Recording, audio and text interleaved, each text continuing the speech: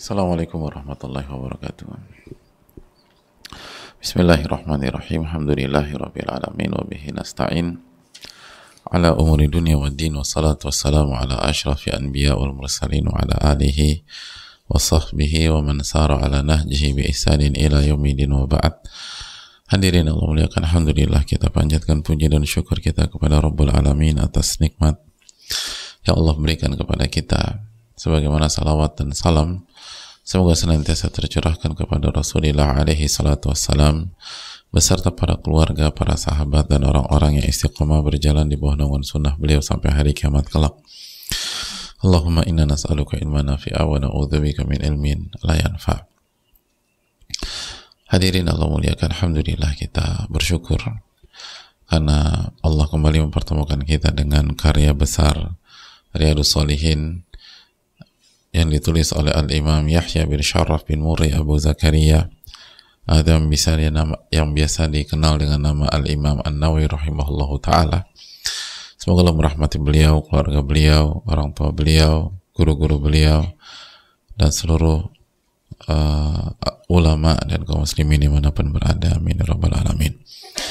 Dan hadirin Allah muliakan, kita masih berada di awal-awal bab birrul walidain, dan kita telah membahas tentang dua dalil yang sama-sama dalam surat An-Nisa. Dalil yang pertama adalah firman Allah, wa'budullaha wa la tusyriku bihi syai'a wa bil walidaini ihsana. Dan beribadalah hanya kepada Allah dan tidak melakukan kesyirikan, dan berbuat baiklah kepada orang tua. An-Nisa ayat 36. Dan dalil yang kedua adalah An-Nisa ayat pertama, ketika Allah berfirman, ya ayuhan nasu taqu rabbakum alladzi khalaqakum min nafsin wahidah wa khalaqa minha zawjaha wa batha minhuma rijalan katsiran wa nisaa'a wattaqullaha alladzi tasaaluna bihi wal arham innallaha kana 'alaikum raqiba. Wahai manusia, bertakwalah kepada Rabbmu atau Rabb kalian yang telah menciptakan kalian dari satu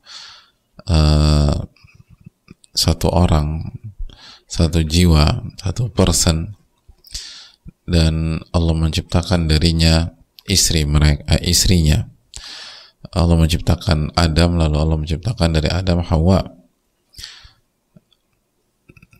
Dan ulama mengatakan, sebagaimana bisa dicek dalam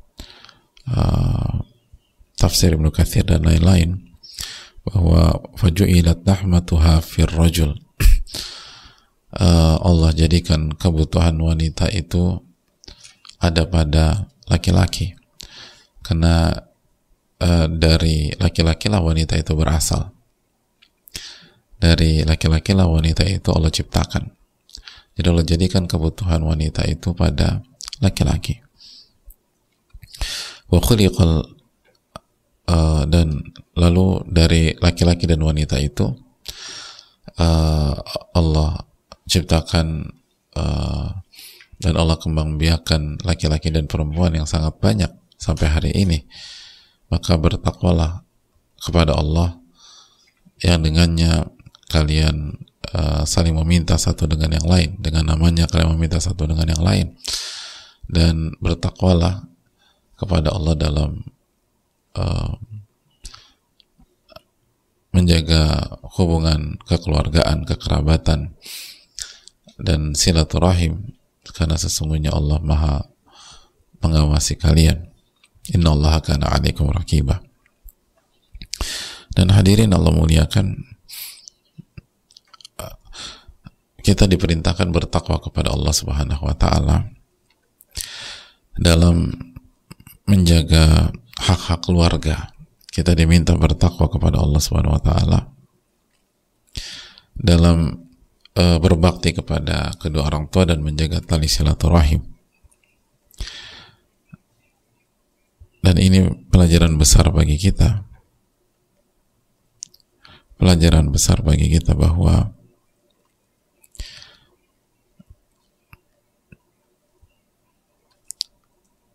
perintah berbakti kepada orang tua dan silaturahim adalah bagian dari ketakwaan.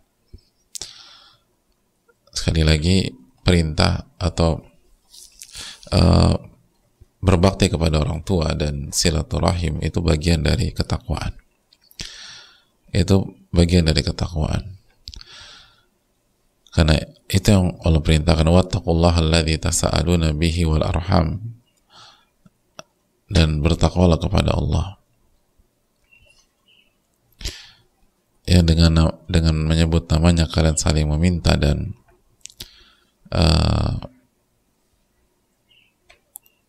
kalian menjaga hubungan kekerabatan dan kekeluargaan.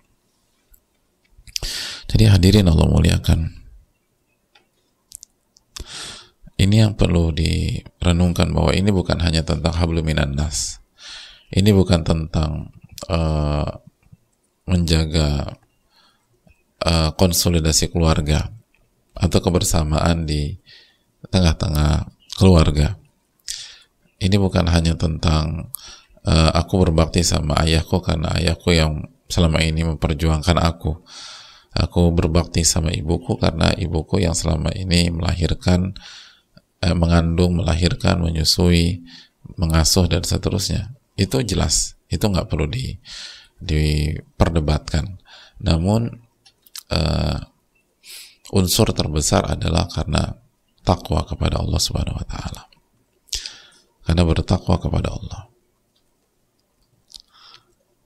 Ini dalam rangka bertakwa kepada Allah. Ini menjalankan perintah Allah dan menjauhi larangan Allah Subhanahu wa Ta'ala. Dan kita tahu bersama ketika ini berkaitan dengan takwa atau ini bagian dari ketakwaan, maka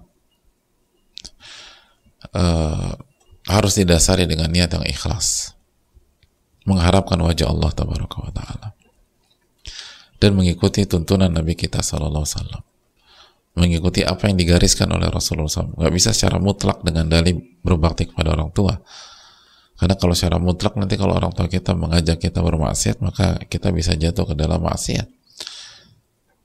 Sedangkan kita sudah bahas apa yang Allah firmankan dalam surat Luqman, wa in jahadaka, dan apabila kedua orang tuamu telah bersungguh-sungguh agar kamu melakukan kesyirikan yang kamu nggak punya ilmu dengannya, fala tuti'huma wa sahibuhuma fid dunya ma'rufa, jangan taat kepada mereka, jangan menuruti mereka dalam masalah itu, dan bersahabatlah dengan mereka, berinteraksi dengan mereka dengan cara yang baik. Jadi ini menunjukkan ada batasnya, karena berbakti kepada orang tua itu bagian dari ketakwaan. Bagian dari ketakwaan. Maka setiap kita yang berbakti kepada orang tua, ingatlah ini bagian takarrub kepada Allah, mendekatkan diri kepada Allah dalam rangka bertakwa kepada Allah. Dan kita mengharapkan pahala dari Allah, mengharapkan ganjaran dari Allah Tabaraka wa Ta'ala, dan takut akan azab Allah Subhanahu wa Ta'ala kalau kita durhaka sama orang tua. Dan ini sangat sering kali menjadi problematika tersendiri di masyarakat. Ada banyak salah satu fungsi kita memahami konsep ini, hadirin, ada banyak anak yang enggan berbakti kepada orang tuanya, yang marah sama orang tuanya, bahkan kabur dari rumah dan tidak mau mengenal orang tuanya lagi. Itu karena kecewa dengan orang tua, karena mereka menyimpulkan orang tua mereka tidak baik, orang tua mereka menelantarkan mereka, orang tua mereka nggak perhatian sama mereka, orang tua mereka pilih kasih, yang disayang cuman yang bungsu, kita nggak disayang, yang disayang cuman yang kakak kita paling tua, kita nggak disayang. Buat apa kita berbakti? Toh yang selama ini diperhatikan cuman kakak kita, yang diperhatikan cuman adik kita, itu aja. Yang kita nggak diperhatikan. Buat apa kita perhatikan orang tua? Maka renungkanlah bahwa ini adalah bagian dari ketakwaan. Ini bagian dari ketakwaan. Ini urusannya dengan pencipta Anda. Makanya kan awal ayat tersebut apa? Ya ayuhan nas ittaqu rabbakumul ladzi khalaqakum min nafsin wahidah. Wahai manusia, bertakwalah kepada Allah yang telah menciptakan kalian dari satu jiwa. Ini Ini menunjukkan bahwa berbakti kepada orang tua, silaturahim, ini urusannya antara kita dengan pencipta kita. Anggap saja orang tua kita zalim, tapi pencipta kita nggak zalim. Inni haramtu dzulma ala nafsi, kata Allah, aku haramkan kezaliman atas diriku. Anggap saja orang tua kita melantarkan kita, tapi pencipta kita nggak melantarkan kita. Anggap saja orang tua kita nggak perhatian sama kita, tapi pencipta kita senantiasa menjaga, memperhatikan kita. Makanya akhir ayat tersebut apa? Innallaha kana 'alaikum raqiba. Sesungguhnya Allah Maha menjaga dan mengawasimu, menjaga dan memperhatikanmu. Innallaha kana 'alaikum raqiba. Buat apa aku peduli sama orang tuaku? Orang tuaku nggak pernah jaga aku kok. Orang tuaku nggak pernah ngawasin aku kok semenjak kecil. Aku mau bergaul bebas kayak, aku mau pulang jam sekian, orang tuaku nggak pernah mengawasi aku. Oke, kalau orang tua Anda nggak pernah mengawasi Anda, innallaha kana 'alaikum raqiba. Pencipta Anda mengawasi Anda. Pencipta Anda menjaga Anda. Dan ini perintah pencipta Anda. Itu hal yang perlu kita renungkan, hadirin. Makanya kekuatan orang-orang beriman ada pada iman mereka, ada pada tauhid mereka, ada pada ketakwaan mereka. Kita berbuat baik bukan karena orang itu berbuat baik kepada kita. Lalu ketika orang itu tidak baik sama kita, maka kita bisa melakukan semena-mena, kita bisa lawan, bahkan balas dendam begitu saja. Nggak sesimpel itu. Memang betul, sekali lagi, kisas itu ada dalam Islam, tapi ada kaidahnya, ada rambu, ada kriteria dalam kitab fikih. Dan di waktu yang sama Allah perintahkan kita untuk memaafkan, Allah perintahkan kita untuk infaq billati hiya ahsan, balas yang buruk dengan yang baik. Dan berkaitan dengan orang tua, Allah tetap perintahkan fala tuti'huma wa sahibhuma fid dunya ma'rufa. Jangan nurut kalau diajak maksiat, tapi tetap bersahabat dengan cara yang baik. Dan ini menunjukkan kelemahan ketika kita tidak berbakti kepada orang tua atau menyikapi keluarga dengan dasar keimanan dan ketauhidan dan ketakwaan. Maka kita sangat rapuh. Maka sikap kita menjadi begitu ketergantungan dengan sikap orang lain. Kalau orang itu baik, kita baik. Kalau buruk, maka kita buruk. Jadi kualitas kita tuh ditentukan sikap orang lain. Kan itu nggak enak, hadirin. Ya pasti juga gitu ya. Berarti kualitas diri Anda itu ditentukan baik atau buruknya orang lain. Dia juga begitu kok. Berarti kita nggak punya prinsip. Value kita rendah. Value kita rendah, hadirin sekalian. Berbeda dengan orang-orang beriman. Orang-orang beriman itu punya karakter. Orang-orang beriman punya konsep yang jelas. Parameternya bukan kondisi manusia, tapi parameternya adalah bagaimana perintah Allah Subhanahu wa taala dan bagaimana larangan Allah Subhanahu wa taala.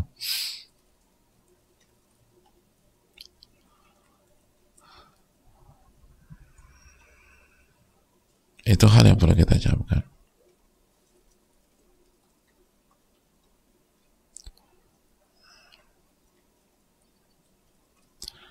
Dan apa kata Allah Subhanahu wa taala dalam surat Al-Baqarah misalnya ayat 20, wallahu ya'lamul mufsida minal muslih.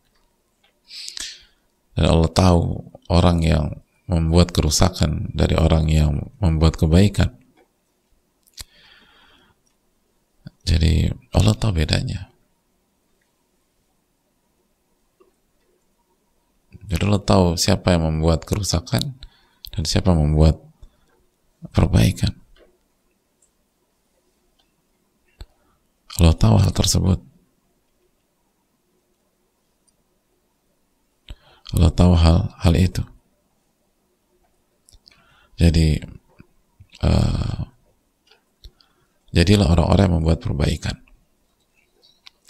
dan jangan jadi orang yang berbuat kerusakan, dan jangan jadi orang-orang yang membuat kerusakan dengan alasan orang lain juga gitu kok. Orang lain juga demikian. Tidak. Makanya Allah tetap memerintahkan kita berbuat baik jika orang tua kita tidak perform, tidak menjalankan kewajibannya, mengajak. Alhamdulillah. Ya, dikusalbalakum. Mengajak anak melakukan kesyirikan dalam surat Luqman itu kan jelas-jelas sangat nggak perform, hadirin. Jelas-jelas bermasalah orang tua seperti itu. Tapi tetap aja Allah suruh kita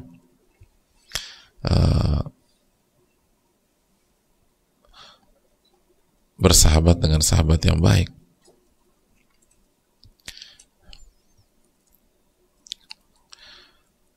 Bersahabat dengan cara yang baik dan tetap tegas, jangan nurut. Jangan nurut. Itu hal yang perlu kita camkan. Makanya dalam hadis Nabi SAW, apa kata Nabi SAW? Badal Islamu ghoriban wa sayaudu ghoriban kama bada. Islam datang dalam kondisi asing dan akan kembali asing sebagaimana kedatangannya. Fatuba lil ghuraba. Dan beruntunglah orang-orang yang dianggap asing atau yang hidup terasing.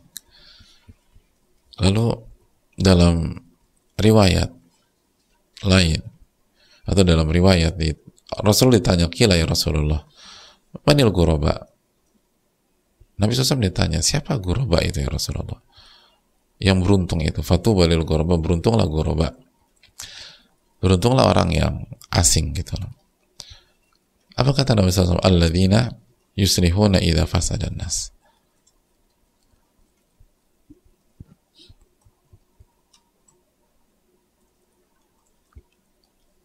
Orang-orang yang melakukan perbaikan ketika manusia telah rusak, kata Nabi SAW.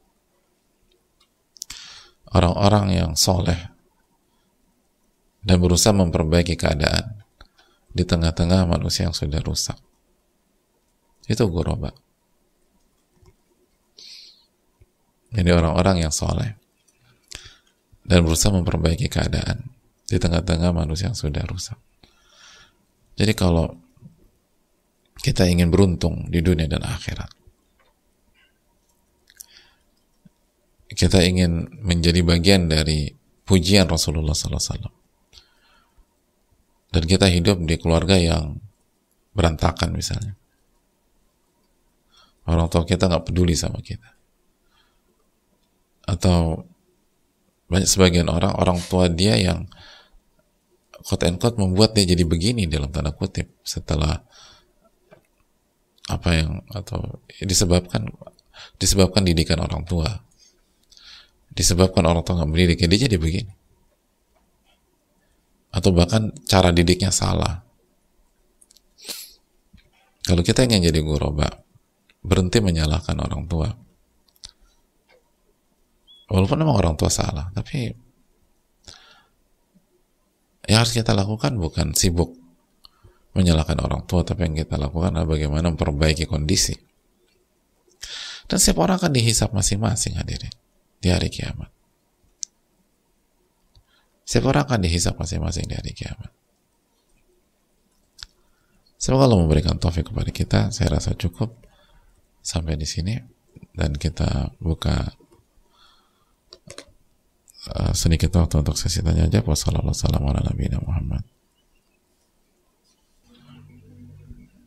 Wassalamualaikum warahmatullahi wabarakatuh.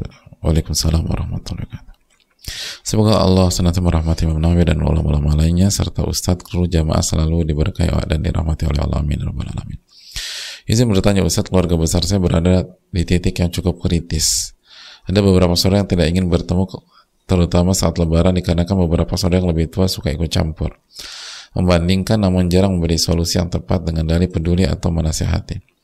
Di keluarga kami masih berpikir kolot seperti orang yang sukses itu kerja di gedung, punya rumah, mobil, sudah menikah, terutama umur 25 tahun ke atas. Sedangkan yang tidak sesuai dengan pemikiran tersebut sekarang sering dinasihati tapi tidak diberi solusi yang tepat, sehingga satu persatu saudara enggan bertemu. Sedangkan yang muda menasihati yang tua nampaknya juga sulit diterima. Mohon nasihat Ustadz agar keluarga besar saya masih terjaga dan tidak menghilang satu persatu. Jazakallahu khairan, barakallahu fikum. Hadirin Allah muliakan, yang pertama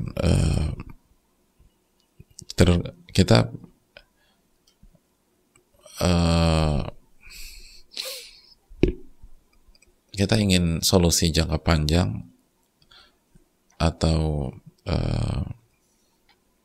sebatas diri kita. Kalau sebatas diri kita, tetap sambung silaturahim, tetap dekat, tetap sabar. Ya udah, kalau dinasihatin terima kasih banyak, udah gitu aja. Apalagi kan cuman sering kali kalau dari pertanyaannya kan sering kali banyak keluarga, mungkin keluarga penanya juga mungkin ya, itu ajang ketemu keluarga besar itu rutinnya paling setahun sekali ketika lebaran, atau kalau ada event event keluarga seperti kawinan gitu ya, atau apa gitu. Banyak keluarga kan siklusnya seperti itu.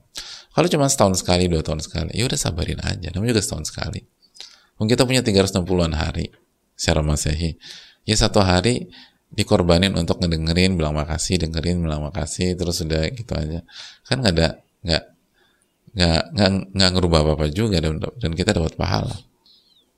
Itu poin pertama. Poin yang kedua, tapi kalau hanya dengan seperti ini, sulit kita untuk mengajak yang lain pun bersikap demikian. Susah, karena hukum asalnya tabiat manusia nggak suka disudutkan, nggak suka dipojokkan, nggak suka diintervensi dan lain-lain. Jadi mungkin kita bisa melakukannya dengan taufik Allah Subhanahu wa taala, tapi yang lain belum tentu bisa, dan seringkali emang nggak bisa. Makanya solusi yang terbaik, kalau misalnya pertanyaannya mohon nasihat Ustadz agar keluarga besar saya masih bisa terjaga dan tidak hilang satu demi satu, solusi yang terbaiknya adalah minta pertolongan kepada Allah dan bangun keluarga besar kita dengan value, dengan nilai-nilai keimanan, nilai-nilai ketakwaan, nilai-nilai yang Allah dan Rasulnya SAW tetapkan. Itu solusinya. Kalau nggak mau pecah atau nggak mau menghilang satu demi satu, ya, selama keluarga tidak dibangun di atas value, susah, sulit gitu, sangat sulit. Keluarga besar harus dibangun dengan nilai-nilai yang mengikat mereka gitu. Coba lihat seluruh keluarga besar, pasti mereka punya nilai. Secara umum demikian. Sangat jarang sekali ada keluarga besar yang nggak punya nilai tapi terus kompak gitu dan saling ngejaga, sulit. Termasuk keluarga yang misalnya belum mendekat kepada Allah atau belum terlalu ngerti agama, tapi mereka punya nilai gitu, nilai-nilai kebaikan. Mereka punya wisdom di antara mereka. Apalagi kalau nilai-nilai yang diridhoi oleh Allah Tabaraka wa Ta'ala, itu poin. Jadi bagaimana kita membangun keluarga besar dengan nilai, bukan hanya dengan uang, bukan hanya dengan ketemuan fisik. Susah bangun keluarga demikian. Allahu ta'ala alam bisawab.